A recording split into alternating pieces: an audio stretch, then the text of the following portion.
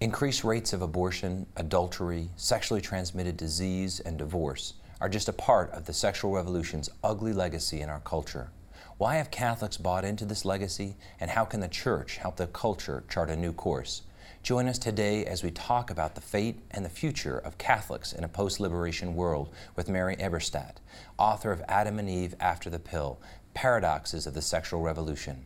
I'm Michael Hernon, Vice President of Advancement at Franciscan University in Steubenville, Ohio, and you're watching Franciscan University Presents. Stay with us.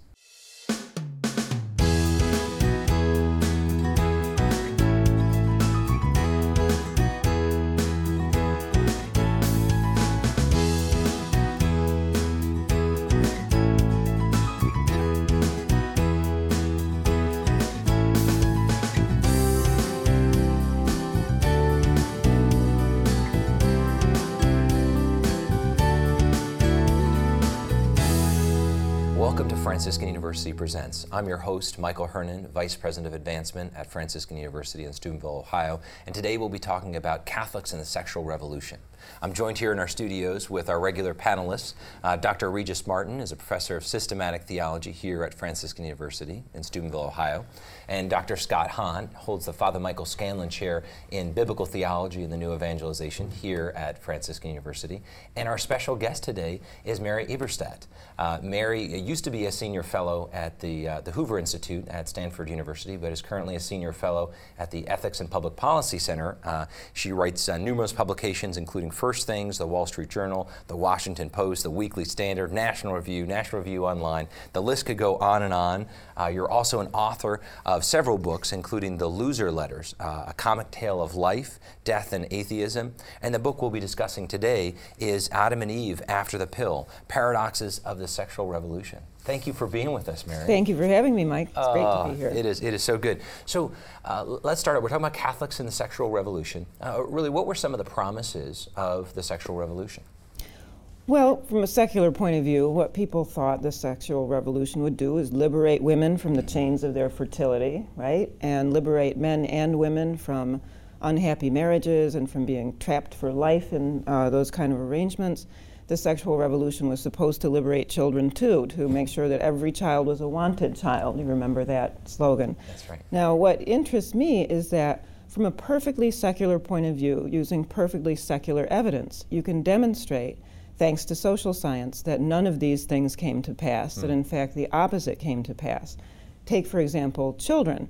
Well, what happened there? Is it the case that now every child is a wanted child? No. Abortion rates went up right alongside contraceptive rates. That's just one example of the unintended fallout of all of this that I think some of the cheerleaders for the revolution honestly didn't see coming, back when all of this got started. Right. So there's a lot of promises that were made really were false and broken promises. Is this something that really is only a Catholic thing that we're worried about, or is this? Yeah, I love this. No, concern about the sexual revolution is not just a Catholic thing. We can correct the historical record on a couple of points, and these are things I really do wish people knew. For example, all of Christianity was united on the teaching against contraception, as the theologians would know, up until practically the day before yesterday, in historical terms. That is to say, up until 1930, when the Anglican Communion made the first exceptions for contraception. Until that moment, all of the churches were united. John Calvin condemned contraception, Martin Luther condemned contraception, and they did it in terms that make some of the popes look positively timid. Yeah. So, the general idea was that babies were good, creation was good, interfering with creation was not. Now, you can dispute those claims, but you can't dispute the historical fact that all of Christianity was united in this teaching until relatively recently, as is traditional Islam, as is traditional Judaism. So no, this is not just a Catholic thing. Yeah. If you had to zero in on the real beneficiaries of the sexual revolution, I suppose it would be predatory men, right, who were set free from what you describe as the bondage of having to take responsibility for the women they have impregnated. So yes, I do. We're the real recipients of this great revolution. Well, I wouldn't say you personally, Regis. I hope not. Yeah, how well do you know me? But I would say that the biggest danger of the sexual revolution is that it has empowered the already strong at the expense of the already weak. Right. Yeah. We are living in a world that Thrasymachus described in Plato. This is the world in which the strong rule. Right. It's not the children who are calling the shots. Right. It's not the single moms who are calling the shots. It's the strongest, the already predatory. At the same time, we have to acknowledge that when men become more predatory and barbaric, it isn't really an empowerment. I mean, it's an enslavement. Right. And so, I mean, the brutalization of men, let's be honest, does not really liberate us or empower us or make us the beneficiaries. Yeah. It just further blinds us, to the enslavement of passions. And also, access to the pill has not exactly liberated women. You point out that paradox, that running paradox. On the one hand, they have all the advantages that one would expect, and yet they're miserable. They're profoundly, acutely unhappy. What a strange disconnect. This, I think, is very compelling because the evidence comes in from all over for that proposition. If you make a habit of reading Tony magazines and blogs and websites, The Atlantic and Time and places like that, where you get enlightened secular women writing about themselves, and you read what they say about themselves, it's fascinating. I have an entire chapter about this because what do they talk about? They talk about how marriage is over and it's impossible to find a stable mate. They talk about raising children on their own with donor sperm. They talk about giving up on human relationships. This, I submit, is not the language of liberation. This is the language of defeat. This is the language of people who have given up on other human beings. It reminds me that, you're pointing out that rational empirical study shows that the results are the opposite of what they were supposedly intending, that kind of liberation and all of that. But it indicates to me then that the initial urge, the desire, was not purely rational to begin with. It's reminiscent of what Paul says in Romans 1, claiming to be wise, they become fools. So the fear of the Lord is one thing, but the aversion to God is another.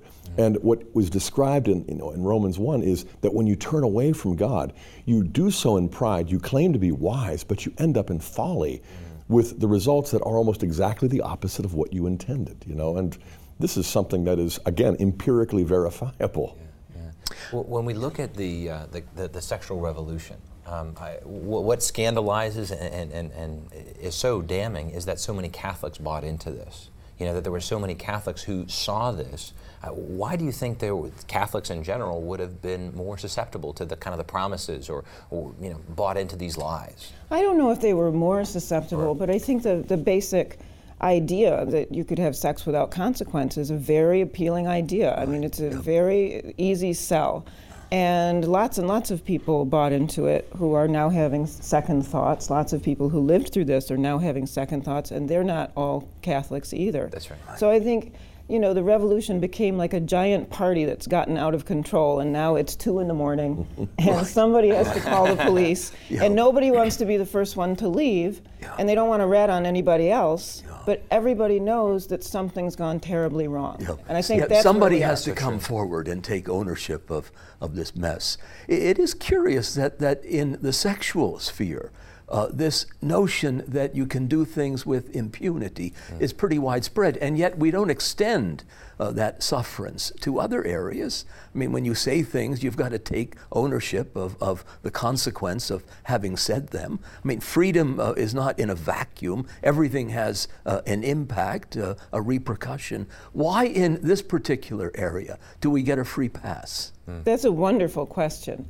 Just for example, we don't get a free pass when we eat, right? We all know that everything we eat has consequences for us, and that there are increasingly sort of stigma and prohibitions attached to certain kinds of things. You can be a vegan, you can be a vegetarian, you can have all kinds of moral concern about eating organic and so on. So that's, I think, a very good example of your point. That in other areas of life, we don't give ourselves carte blanche to do whatever we please. There's well, you something talk about special this in the this. book. I think that that we've become wonderfully fastidious about food, but when it comes to sex, we're just pigs, we're swine, and that disconnect is really disconcerting to observe. I sometimes go into Whole Foods, and I'm struck by how heart-stoppingly perfect their bodies are. Everybody is just beautiful, gorgeous. They care deeply, obsessively about their appearance.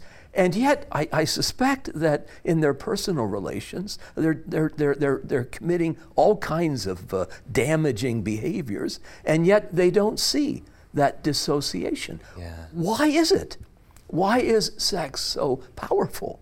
Well, I actually think those two trends are related, and in one chapter of the book, I argue that over the past 50 years, because of the sexual revolution, we've seen this sort of migration of morality away from sex and onto food, where it used to be people were Kantians, if you were, about sex. They had, they believed in absolute standards, whether they observed them or not. They believed certain things were absolutely right and wrong. And about food, it was thought that it was just a matter of taste. Yeah. And in the course of 50 years, we've seen a complete inversion of this way of looking at things, because now there are all kinds of people who are not laissez-faire about food issues at all. And it's not just that it's their choice to be, say, a vegan, and I'm not knocking the vegans, I like the vegans. But it's not just that it's their choice, it's that they think other people ought to live the same way. But you're right, these are the same people who don't make that connection to sex, and I find that very interesting. It shows, though, that it's not just being fastidious, it's being profoundly inconsistent, because the same person who says the government has no right to legislate what I do with my body, backs the mayor of New York City for prohibiting a certain size soft drink, or at the same time, drugs, we know that if I just do heroin with my body, it is still illegal. That's right. But I think you've identified the key, that it's an obsession that people want to deny or suppress, and as a result, it sort of comes out sideways. It comes out in terms of food, or it comes out in terms of diet or exercise. They're overcompensating for something that they won't acknowledge, and so they end up transferring these absolutes into places that where they don't belong the same way as they do with sexual purity, as it were. It is so true. Well, when you look at the sexual revolution as it came about, what was some of the initial reaction or responses from the church in reaction to the sexual revolution? Well, I think the most important response, which was not the first response, but was, of course, Humanae Vitae. 1968 encyclical affirming the ban on birth control that, again, had gone all the way back to the earliest church fathers and had been shared by other Christians as well up until 1930. And I didn't witness it personally, but my understanding is all hell broke loose in the Catholic Church when Humanae Vitae appeared, because there were a lot of people who wanted that teaching to change. There were other people who were glad that the Catholic Church was the last institution standing on this subject. There's been a lot of confusion about whether this is an optional teaching. There's a lot of dissent in the American Catholic Church, especially. A lot of people haven't paid attention to the teaching and have wanted it to go away and are apologetic about it. What interests me about this is that as a researcher who deals with secular sources, I'm not a theologian, I read that document several years ago, and it is what put me on this path toward investigating the sexual revolution, because I had no idea how true it was. And then I realized that here we have the most globally reviled document of the last 50 years. Is there any document you can think of that people like to mock more than Humanae Vitae across the planet? And yet, if you were looking for a blueprint about what the future would look like once the sexual revolution took hold, you can't get a better one. So we have an enormous paradox here, and that's the central paradox of this book, and all the other ones just radiate outward from that. I mean, Paul prophetically had seen the future, and it didn't work. It was a disaster, and he was exhorting people to turn away from it, recoil from it with horror. But instead, like lemmings, we embraced it and fell into the sea. Ironically, he was mocked for two things. Pope Paul VI, in Humanae Vitae, first of all, renews the teaching of the Church against artificial contraception, birth control, and he's mocked for that. But then he also predicts the consequences of rejecting this teaching. And it's abortion, it's euthanasia, it's many other things. And then he was mocked for being a gloom and doom prophet, and he was right on both counts. That's right. And yet it's so hard, because you either subject your will to the truth that your intellect informs it about, or else you invert that and make your intellect sort of defend the things that your will craves, even if it's disordered. Right. Yeah. And I think that's precisely the reversal that has taken place, and the pride that prevents us from saying, we're trying to have our cake and eat it too. It was fun while it lasted. We better get back to the absolutes. That's not going to happen. It's like spinning out of control. So I think the empirical studies, the sociological, the psychological conclusions that we reach, will those be enough to stop people and say, well, it was fun while it lasted? Yeah. I don't know. I don't think so. Yeah. What we're talking about is a lot of truth that people don't want to agree with. People don't want to see it, but Pope Paul VI made it very clear, but as have been echoed throughout the ages. And now we're finding much more research that's just confirming he was prophetic, he was right on the mark. We got to follow the design of the Creator. We're talking about Catholics and the sexual revolution. You're watching Franciscan University Presents. Stay with us.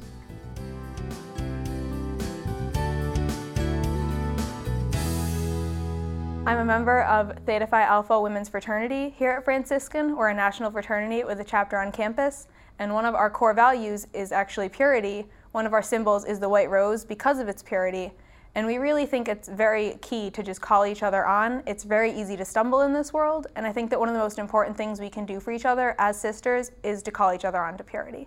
Chastity, as I understand it, is a virtue which applies to our sexuality. It means taking our good sexual desires and placing them under the demands of authentic love. So basically it means self-mastery.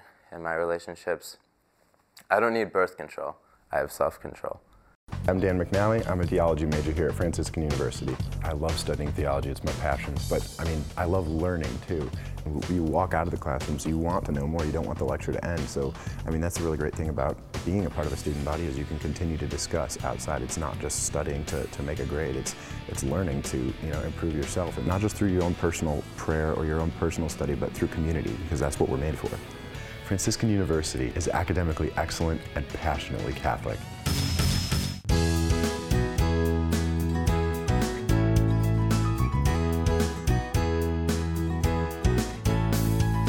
Welcome back to Franciscan University Presents. I'm your host, Michael Hernon. Today we've been talking about Catholics and the sexual revolution with Mary Eberstadt. Mary's the author of Adam and Eve, After the Pill, The Paradoxes of the Sexual Revolution. Mary, this is really a great topic and so important for us today to be discussing. As we're talking about the pill, what are some of the damages that we have seen, that you have researched from the pill on the relationship between men and women? Well, as we were talking earlier, anecdotally, there's a lot of evidence in women's literature, literature written by and for women, that a lot of women out there are really unhappy. As far as social science, one of my favorite things to cite is a study that was done a few years ago by two Wharton economists. So this is, the gold standard. That's right. And this study looked at women's happiness not only in the United States, but also across the Western world over the last 35 years using survey data. And the title of this study was The Paradox of Declining Female Happiness. Because what the authors said was, look, we don't understand this. Women have lots of things now that they didn't used to have, including access to contraception, that ought to be making them happier, and yet they're not happier. They're in fact less happy than they used to be. So hence the paradox. Now I submit this is only a paradox if you expect that the sexual revolution would make women happy. And the most obvious way of reading that study is that something about the way they are living is making them more miserable, and that something probably has to do with what economists would say was the flooding of the sexual marketplace by the pill. Lots of competition out there, a lot less likely that men were going to settle down with any individual woman. Yeah. And now we've had this drama play out through many, many millions of lives and many decades. And I think it's certainly defensible to say that's where the unhappiness is coming from. Yeah, I would make two comments. On one level, it has allowed men to objectify women, treat them as things, units of sexual pleasure, sort of like an empty carton of cigarettes. You've consumed it, you now discard it. It's just junk, garbage. But at a deeper level, this is the second point, there is an element of self-loathing I've noticed on the part of women, because it's not just a function of what they do, the pills they buy, but of who they are, a function of their being, because in effect they're saying to themselves, something is wrong with me. I need these pills because I've got this diseased organ. I've got this biochemical process called ovulation, and it's unhealthy, and I have to suppress it. I mean, there must be a certain self-hatred that would license the taking of something for a condition that is not disordered, not pathological, and yet, nevertheless, you have to expunge it, suppress it. That's a terrible kind of admission. Well, to the first point, your analogy between throwing away a person and throwing away a pack of cigarettes, I would point out that if you throw away a pack of cigarettes, you're going to get a ticket. So and pretty soon you won't be able to buy them. That too. But to the point about self-loathing, you know, I would say it's just that there's a lot of confusion out there.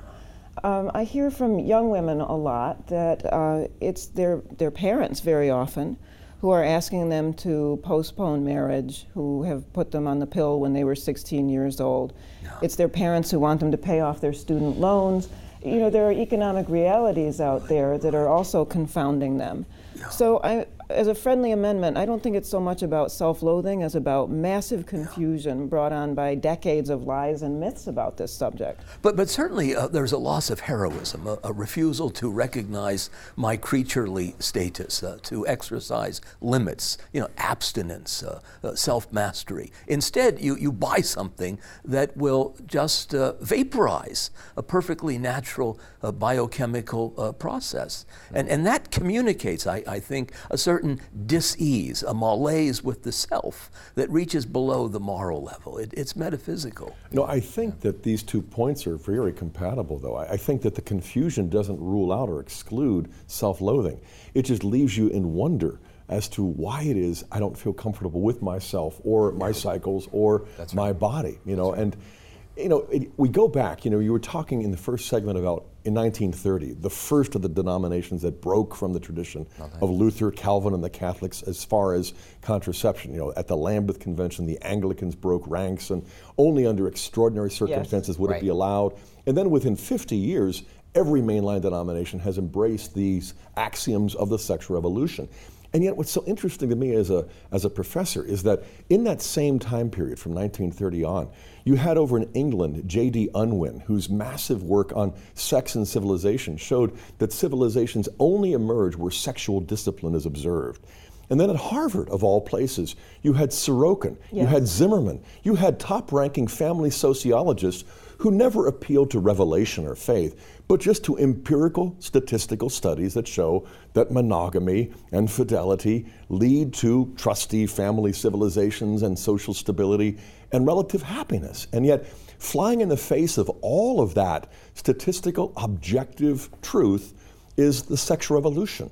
You know, that's why I think there's almost this overcompensation to be more rational than now when you're doing something that you know deep down is profoundly irrational and disastrous. Yeah, that tradition you mentioned is fascinating, and part of what I try to do in the book is resurrect some of these great secular thinkers. You know, we don't understand how far down the road toward suppression of speech we've actually gone until we read something like 1964, Patiram Sorokin, founder of the Harvard School of Department of Sociology, publishes a book based on popular essays first done in Life magazine. And the book is called The American Sex Revolution.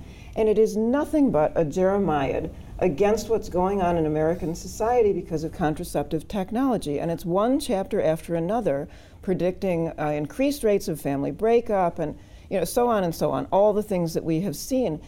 And he was, a Harvard sociologist, and people actually talked about this. That's why it was in Life magazine. Can we have that discussion today without being, you know, the blogosphere's laughing stock du jour? Vilified. Or, You certainly can't at Harvard, but you can't even have it at Georgetown either.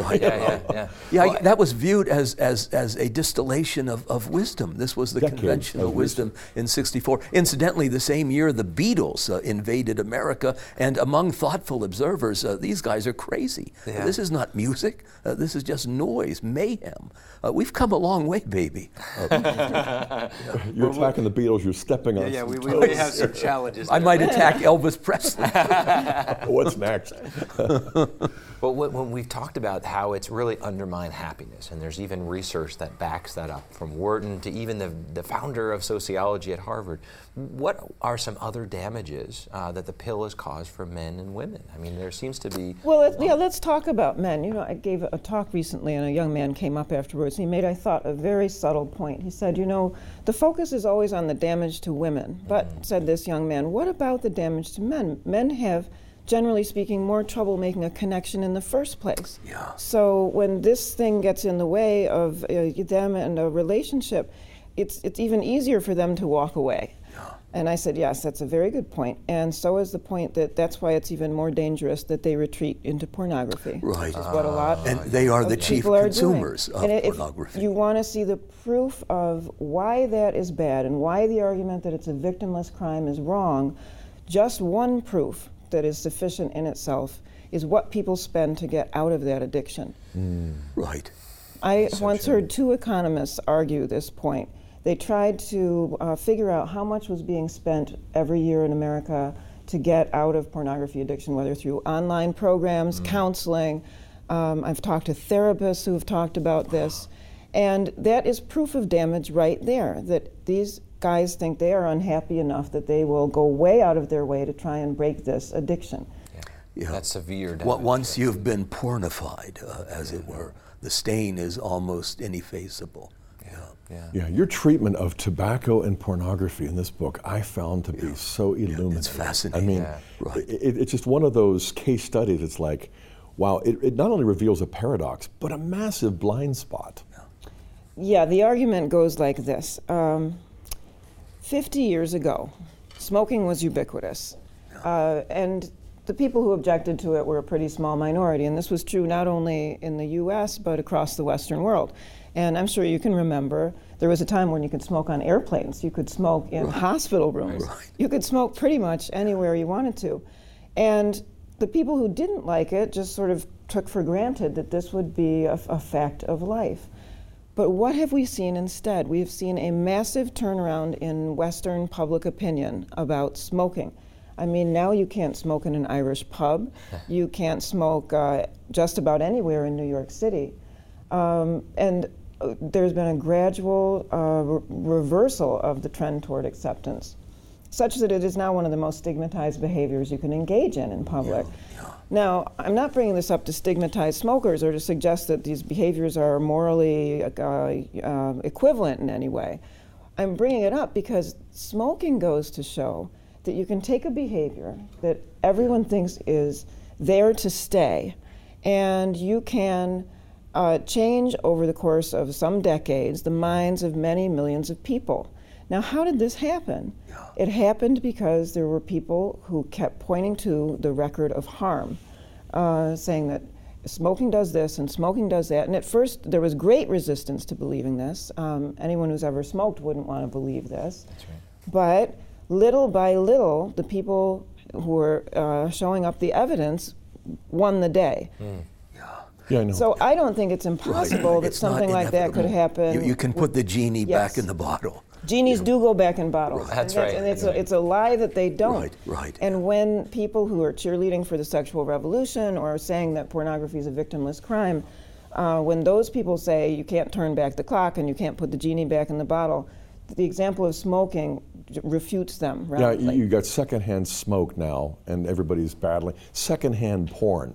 You know, it isn't as though broken marriages and broken families and broken kids, but also sexually transmitted diseases at record rates. Yeah. You know, there's such a disconnect between, you know, the acceptance of this and the vilification of all the diseases. It's like, it's cause and effect. It's not rocket science. That's right. And so your sense is that there is hope potentially to change our culture, that we shouldn't, you know, sometimes we look out and see the big behemoth of the sexual revolution and take it for granted that it's done. You think that there is the possibility of turning back the tide? Well, yes, because I think people are rational creatures as well as moral creatures. Yeah. You know, I hear from young women a lot on campuses, not this one, that one of their biggest problems in life is that most of the young men they know have had experience of pornography. So getting back to your point about self-loathing, this makes these young women feel as if they can't possibly compete. That's right, yeah. And add to that the fact that pornography means you don't have to do the difficult work of actually dealing with another human being. Talking to them. Yes. Right. Yeah. But and you can see what a problem this is for I think for the young especially. I have a friend who's a psychologist and a counselor who also describes the effect that it has on young men. You know, if women can't compete, men discover they can't love. Right. Yeah. You know, it's a profound and debilitating effect on both. You know, when Satan tempts us, he takes away the sense of shame, and then when he comes back to accuse us, he gives it back 100 times, and so we feel, you know, again, self-loathing is sort of, you know, it's a sexually equalized phenomenon, I think. Well, it robs relations of love, of romance, of glamour, of communication. The woman is reduced to an object of mere physical desire. And a terrible pathos, I think, surrounds those relations. And I think the victim in terms of man is very palpable and not often commented upon, that he's unable really to relate to an actual human being. He's only comfortable when he traffics in cyberspace, and yet these creatures are not real. So the woman is competing with nothing, an illusion. He's stuck in this cave, Plato's cave, and he doesn't want to come out. Or if he wants to come out, he's powerless to escape. I think only grace can reach in and set free that soul. Yeah, that is so true. We've been talking about Catholics and the sexual revolution. In the next segment, let's talk about how we can rebuild our culture. You're watching Franciscan University Presents. Stay with us.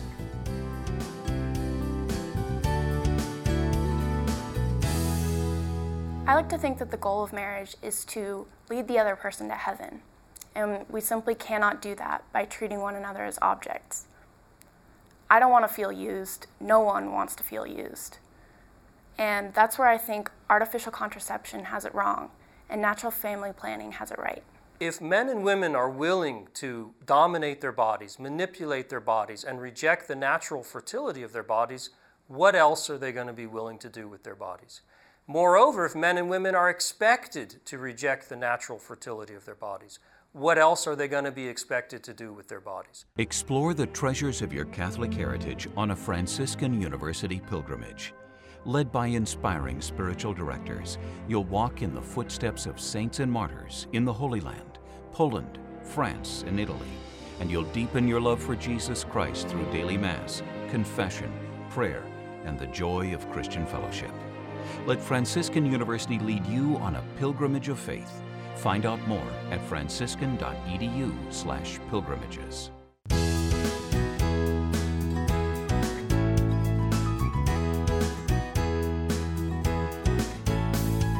Welcome back to Franciscan University Presents. This entire program comes forth from the Communication Arts Studio right here at Franciscan University in Steubenville, Ohio. Our students who are operating the cameras and the equipment, our regular panelists, our theology faculty here at the university. We've been talking about Catholics and the sexual revolution, but let's kind of plot a course forward, if you will. It's really becoming more evident that these promises, these broken promises, are leaving people empty. There are so many ways that we're seeing this. What do you see when you look at this as we kind of look at how can we rebuild our culture? What I see that looks most hopeful is that people in their 20s seem to be the easiest to reach on this. If you look at what's happened on campuses across America, including secular campuses, there have been a striking number of what I would call renewal movements, not all of them religious in nature, There's been pushback about things like Sex Week, which I hope I don't have to explain on the air, but seems to be a pretty popular phenomenon on some of the secular campuses. I think there's also room for hope in the fact that younger people consistently are more anti-abortion than, say, baby boomers. So there are facts to work with on the ground there that I think are very good and that I see as evidence that the harm of the sexual revolution has percolated down to at least some reasonable young minds. You're amazingly optimistic. And in a way it belies the findings of your own study. You identify the university as ground zero in the sexual revolution. You call it toxic you. Yeah. And it's a dangerous place, especially for women, with the hookup culture, the binge drinking, the assaults. We're talking about rape. I mean, most parents, when they send their daughters to college, don't think, well, she's likely to get raped in the first week. But in fact, that is more and more the case. Yeah. That's another example of where I think bringing the statistical side of harm to public attention is a good thing. There have been massive studies of this phenomenon of date rape on campus. And some people want to just dismiss all those figures and say, well, it's a he said, she said, and we don't really know what's going on. Right, yeah. I've looked at those studies. They can't be dismissed. Essentially, if your daughter is a freshman or a sophomore, she has about a 1 in 8 chance of being assaulted. If she's a junior or senior, she's not going to be. And I think the studies really hold up. They've been dismissed by conservatives and even by some religious traditionalists, but I think they are for real. I think some American universities are actually toxic. The point is, if you were a parent, wouldn't you want to know about those statistics? Wouldn't you like to know about the campus that you're sending your child to? Yeah. I don't think a lot of parents want to talk about that or think about it because they're in denial. They haven't worked for the last 20 years to save up tuition, only to have to worry about what happens every Saturday night. That's right. But I do think that little by little this kind of evidence can get through. I do think that your book, Adam and Eve After the Pill, is perhaps the single most effective remedy for parents who are at least open to being convinced. Because, I mean, this diagnosis with a dispassionate analysis that is highly effective, precisely because it's not religious. It really is a kind of empirical, historical narrative. And when I read this, I was so grateful that my daughter went to Franciscan University. And I only have 1 out of 6 kids. I've got 5 boys and 1 girl. But the fact is, to diagnose an illness is so essential to convince somebody that they're really sick, but to actually cure it, I mean, that I think is much more of a monumental task. And I think especially because there's still a lot of false cures that are being, bandied about out there. The idea that really, the opposition and the guilt that we feel, these are the last vestiges of a Freudian superego that we have not really fully liberated ourselves from. Get over it. Parents especially, get over it. And if you won't, we'll help your kids get over you. I think though that at the end of the day, the sociological, the historical evidence, as important as it is, will not prove to be enough. I mean, the natural evidence has now become a mountain range, like the Rockies. But the supernatural grace that human beings need in these circumstances, I think, is indispensable. It is not an option. I mean, it isn't that people are going to suddenly just be converted because they hear the natural law proclaimed effectively for the first time. They're going to need divine mercy. They're going to need supernatural grace. They're going to need to know they can fall into the arms of an all-powerful, all-loving God who won't condemn them, but who alone can heal them. And I'm glad that you do this. I mean, it's indispensable, but at the same time, I'm so glad that we have the church and the popes and the bishops and all of the encyclicals and teachings and so on, as well as the sacraments. That's right. Yeah, I would have to agree with Scott. It does seem to me that your diagnostic skills are really impressive, and the way that you marshal the evidence, it's undeniably brilliant. It's irreplaceable.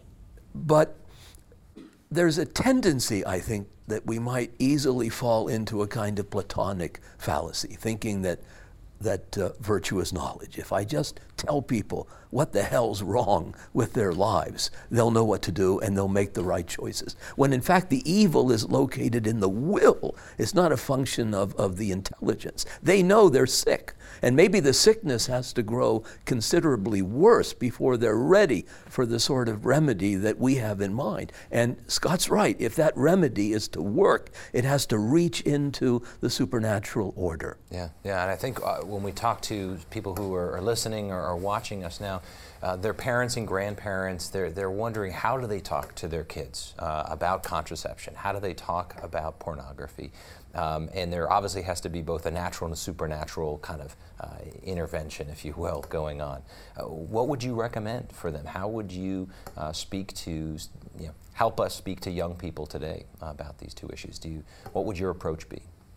Well, I think they have to understand that these are not just negative teachings. It's not just a list of no's. It's a list of no's that are actually yeses to a higher understanding of the human being than they have and than many of their friends have. So I think accentuating the positive is one way to go there. And you're doing that too. I mean, when you read this, you get a sense that love's calling is to raise us up. And I also want to say that it's not just parents who need to read this as the single most effective guide. I think pastors of souls, priests and deacons, and especially bishops, because when you read this, you're going to be empowered to proclaim the gospel. You're going to be able to show what's going on. And then conversely, the fact is that we've never needed Christ as much as we do right now. We've never needed the sacraments, the church, the saints. We've never needed the supernatural aid that we have, and we've always had, but we've never needed it as much as we do now. That's true. I hope there's ammunition in that book of the kind that you describe. I mean there to be. I do think that we are all facing, especially the theologians among us, are facing an enormous problem here, besides the sexual revolution itself, which is what it's done to so many millions of people. The Christian story is a story that begins with a baby, and it's a story of a protective, loving father. You need to be able to communicate that story at a time when you're seeing millions of people who don't know a protective, loving father, who don't understand. Live in a holy family. Yes, you're asking people to understand the Blessed Mother, who have been taught to regard birth itself as an act of choice, not as an act of do to me as you will. Well, people for whom Madonna is a pop star and not the Mother of God. I mean, how do we reach people like that? That's true. But there's just elemental confusion out there. There are extra obstacles to understanding the fundamental Christian story because of the sexual revolution. You're right. Yeah. Here's an example, what we might call the locus classicus. The First Lady, the wife of the president, a good woman. Eliot speaks of a decent, godless people, their only monument, the asphalt road and 1,000 lost golf balls. The first family is like that. They're good people, decent instincts, and she has championed this cause against obesity. And yet, she's clueless when it comes to sexual obesity. I mean, not that she's doing porn, but she's not exercised against it. And the bully pulpit that her husband could occupy, remains silent. This is not an issue. They don't care about this. How do we galvanize people like that? Because they are the leaders. They inspire millions of people. I mean, he was so charismatic, he got himself reelected. Yeah, and you're right in pointing out the fact that there's a healthy family that's intact, and there's a faithful yeah. marriage, at least judging by appearances, which is what Americans generally do. And so we can affirm that and build upon it, and at the same time point to what more needs to be done and what more could be done precisely by those voices. Well, we have both a challenge from a supernatural and a practical realm. You brought up, Scott, earlier just about the pastors and the bishops, and I think about the challenge that they have preparing young couples for marriage. And sometimes I remember talking to a friend of ours who really came back into the church, although she was married, baptized, everything in the church, really didn't come to a full appreciation to it much later. And she lamented that no one ever told her about the dangers, the damages, both spiritual and physical, to the pill. And she was mad. She was mad that the priest didn't share that with her, that nobody had the guts. Because it's not an easy topic to bring up. But we really need to, whether we're parents, grandparents, priests, whoever, there are so many people that are just never getting the reasons. And I think we have to speak to both head and heart on a very, very seminal issue of our day. I mean, this is powerful. So I had a student who told me that her pastor would never speak about contraception from the pulpit because it would only offend and disturb and upset people, and of course it might compromise the collection when it circulates. He needs the money, and so he doesn't want to disturb the comfort zone. But he's not being a priest. He's not being a prophet. This isn't true, though, I don't think, for the younger priests. Correct. And the newer bishops.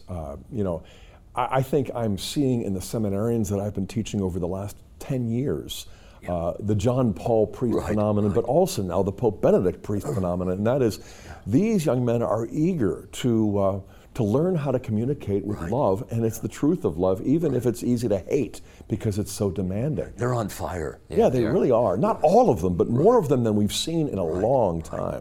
Well, how have you seen the church kind of approach this in a better way in recent days? Have you seen that change in how the church is teaching on this issue?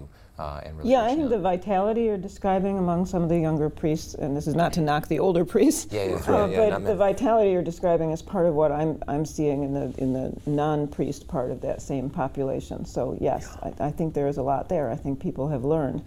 I also think, and this is a very peculiar way of making the case for optimism, but I think that there is something going on in the world that will force a reconsideration of the sexual revolution, including among perfectly secular people.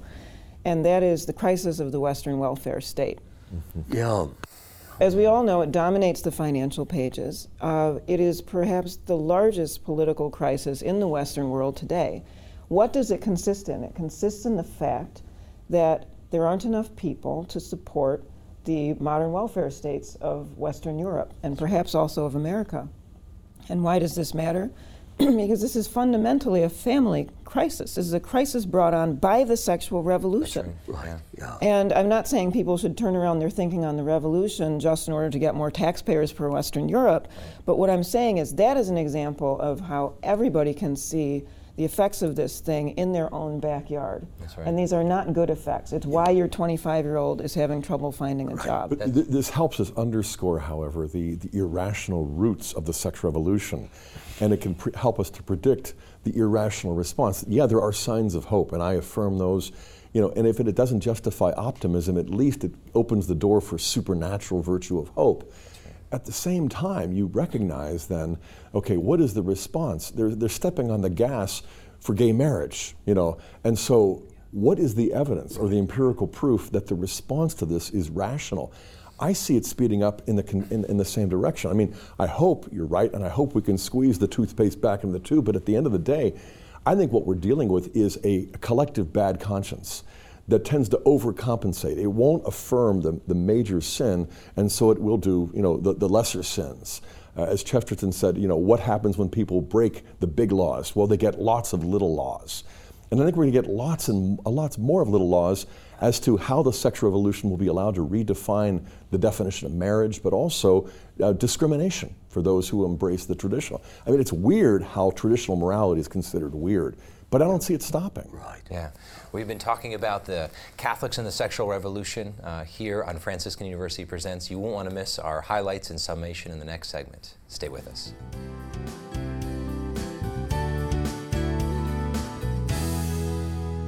Far from a celebration of human sexuality, fundamentally the sexual revolution is a despair over human sexuality. It's a despair over our ability to love, a despair over our ability to be loved, and deep down a despair over our human dignity, that we should be loved. So the sexual revolution hasn't given up on the truth of human sexuality. It simply relegates it to the domain of a fairy tale, something you might want but you're never going to have. So it tells you simply settle for less than what you were made for and what you really want. Just take what you can get here and now and give up on everything else. My name is Joseph Frelich. I'm a chemistry major, biology minor here at Franciscan University. I love the atmosphere, just completely centered around the Catholic faith. When I play soccer, when I'm in classes, everything has that same Catholic attitude. Myself and a few other chemistry majors have the opportunity to work with top scientists in order to combat neglected diseases. I was able to connect my love for chemistry and also my love for mission work by synthesizing chemical compounds. Franciscan University is academically excellent and passionately Catholic.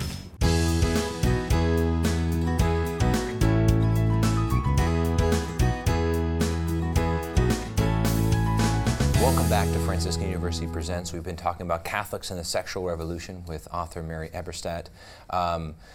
This is our time for our wrap-up. Regis, could you lead us off? Yeah, I have a couple of things I would want to leave the viewer with, beginning with unstinting praise for you and the book you've written. It's marvelous. It's brilliant and full of wit and wisdom, and just incredibly trenchant, and I hope you sell lots of copies. The other thing is I'm sort of haunted by those dead babies. You touched on that in the last segment, that because people aren't having babies, we're not really able to support this massive welfare system. Somebody has to be alive to subsidize it, and there are 55 million dead babies. I mean, that's their absence is a kind of haunting presence, a kind of specter. Where are they? They're not here. They're with God, and that, I mean, that is a kind of injustice that I don't know how we can remedy it or compensate for it. And then finally, I like your thesis. It is very arresting. This notion that the second biggest event after Eve swallowed the apple was the invention of the pill, contraception, that has had at least as catastrophic an impact as that first calamity in the garden. And everything is subordinate to that, because it drove a wedge between life and love and sex.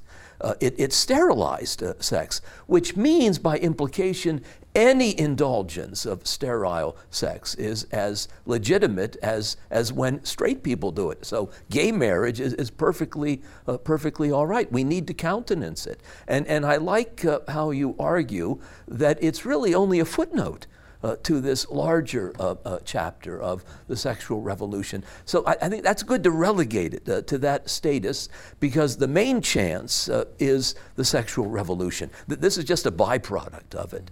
And the fact that gay people can't generate life, I mean, sooner or later that's going to dawn on the rest of us, that they're not doing us any good. Maybe there's something really disordered about this, fundamentally unhealthy. And if so, books like yours will have helped spark that revolution. Mm-hmm. Thank you, Regis. Scott. Yeah, I read this and I couldn't put it down. And I read this and did something that I don't usually do. I emailed my kids and suggested they buy it. I also bought copies for friends. And I want to just reaffirm the fact that this is the single most effective book. I mean, a lot of books are out there to show that pro-choice is really bad. The culture of divorce is catastrophic. The demographic decline is also problematic. But what I always hesitated to do was to kind of trace it back to what deep down I knew was the actual factual cause, and that is the birth control pill. And it's not a reductionistic thing where everything is caused by one thing, but one thing is related to everything. And this really makes it easy to make the case that if we roll back here, there, and but we don't go back to this one issue, if we don't go back to one encyclical, if we don't go back to the one thing that most people don't want to go back to, we're not going to go forward. And so, it's like a 1-2 combination. The left jab sets up the right cross for the knockout. This is the best left jab there is. I mean, because it empowers people to proclaim the gospel. You're not a theologian and you're not proclaiming the gospel explicitly, but you're setting us up to do that so that if the church can use a resource like this, people are going to be prepared to acknowledge their need for deeper graces than they ever imagined they would need. And I'm grateful for that. Thank you. Oh, thank you. Thank you, Scott. Mary, would you like to share? Thank you for the kind words and thoughts. You know, in considering optimism and pessimism, I keep going back to this word inevitability, because that's what the defenders of the sexual revolution, the cheerleaders for the sexual revolution, claim for themselves, right? That this is inevitable and never going to change. And that is a dangerous word if you actually look at history and you look at the movements that have invoked that word on their side. Marxism, prominently, Freudianism, which is on the way out. I don't think that I would put money on any social movement being inevitable, not from a secular point of view. And I think that the people who do don't understand that the rest of us are rational folks watching this and able to make up our minds sooner or later about the damage that's being done. I also think other grounds for hope include the fact that there is some of that kind of rethinking going on. I'll give you a couple of examples. On the 50th anniversary of the pill, Raquel Welch, of all people, wrote a kind of second thoughts piece on the CNN blog, saying that, you know, as someone who had obviously participated in the revolution as a sex symbol, that on reflection, she didn't think it had been a good thing for the world. Just a couple weeks ago, in a British newspaper, the writer A.N. Wilson had a very long essay about exactly this, second thoughts about the sexual revolution. I can see more and more of this to come because people are rational creatures, and on that I try and rest my case. Good. It might be too little too late, but I hope it comes. Well, Mary, thank you for being on our show today. Thank you for really equipping us with some great ammunition for this battle. If you've enjoyed today's program, we have a download for you. It's available at faithandreason.com. Catholics in a Post-Liberation World. Mary's done a great job both in her book and in this download. You can also just contact us to get this. We are all dealing in our families, in our communities, in our parishes with so many people who don't understand the Church's teaching on contraception and pornography. We need to be skilled both in speaking to the head and to the heart with the truth of the gospel of life. And we need to do it with compassion, and we need to do it with regularity. Whether we're a priest, whether we're a mom, whether we're a brother or sister, grandmother, youth minister, lay minister of any kind, it's really our obligation to reach out and share this message. And in this, you see a lot of natural arguments that we can make and share with people that they may not be aware of. And then we need to reveal and show them the truth of the Catholic Church's teaching, really the theology of the body, and share in such great beauty the love that God has called us to. And we have to do it with gentleness, patience, and really seeking out, as Eve took the apple, we really need to seek the patronage of the new Eve, of Our Lady, in trying to speak to a world that's headed to a path towards destruction. We need a lot of help in this arena, and we need to call upon Our Lady. Franciscan University is trying to form the students who are going to transform the world. And I want to invite you to be a part of that mission, possibly by getting your degree here on campus or through our distance learning and online education. Maybe join us for one of our summer conferences or a pilgrimage to one of the holy sites. We are also starting a new endeavor in the last year to launch a website called faithandreason.com. Mary's, the download that we talked about here today, a talk that she gave here when she was on campus, and Scott and Regis and so many others giving you wisdom and insight that you really can't find elsewhere. So check us out on faithandreason.com. Stay with us until we meet again here on EWTN. This has been Franciscan University Presents. Until next time. To download the free handout on today's topic, go to faithandreason.com. Email your request for the handout to presents@franciscan.edu. At faithandreason.com, you can also purchase past episodes of Franciscan University Presents, or request today's free handout and purchase past programs by calling 888-333-0381. That's 888-333-0381, or call 740-283-6357.